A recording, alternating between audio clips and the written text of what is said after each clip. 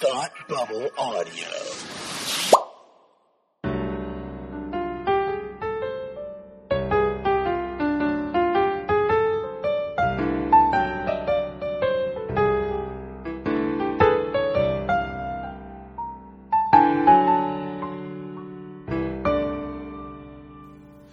Hi, and welcome to Read Up, the podcast where we talk about books intellectually and stuff.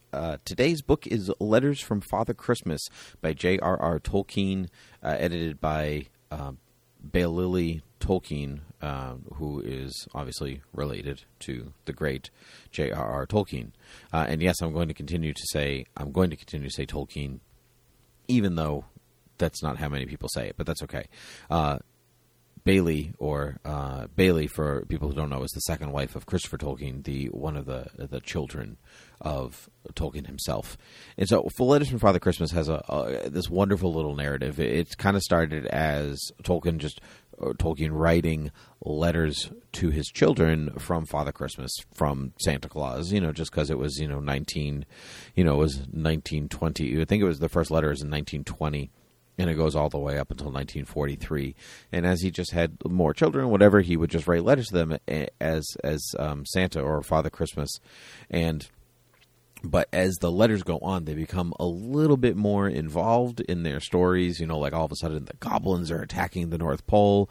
And then he gives, it's just Polar Bear and Santa. And then, it gives reasons why Santa gets elves at one point, and it just goes and goes and goes, and it's so interesting to watch Tolkien's mind work, even though he is just writing a letter as Father Christmas to his kids, but he still somehow constructs this wonderful mythology about Father Christmas inside of it, and they are really, really delightful. Lots of mischief and danger, a lot of jokes, and that kind of come back over the course of the years. And what I found most interesting, I've read this twice now, and what I think I found most engaging about the text the second time around is that you're, without even maybe him realizing it, he's writing kind of like a historiography. He is influenced by the context of the world around him. So there'll be some years, we'll say it's 1940, and he'll say, oh, there's not a lot of presents this year because supplies are short and blah, blah, blah.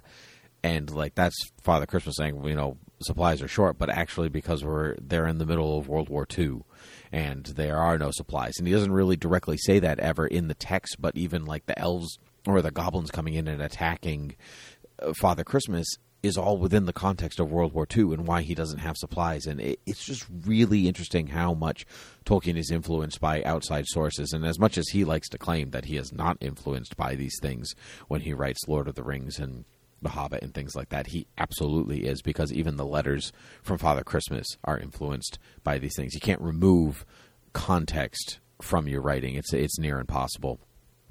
And but if you're looking for good Christmas fun, it's very short. The audiobook is read by Derek Jacobi, and I would absolutely recommend that version listening in the car. But sitting down and reading good old-fashioned words is always a good way to go as well. You have been listening to Read Up, the podcast where we talk about books intellectually and stuff. You can find Read Up on Twitter at Read Up Podcast and the host at Timothy PG13. Rate and review Read Up on iTunes and listen on any place podcasts can be found. Head over to patreon.com/ThoughtBubbleAudio to support all of your favorite Thought Bubble Audio podcasts. You can find all of the Thought Bubble Audio programs at ThoughtBubbleAudio.com. Until next time, have a good read.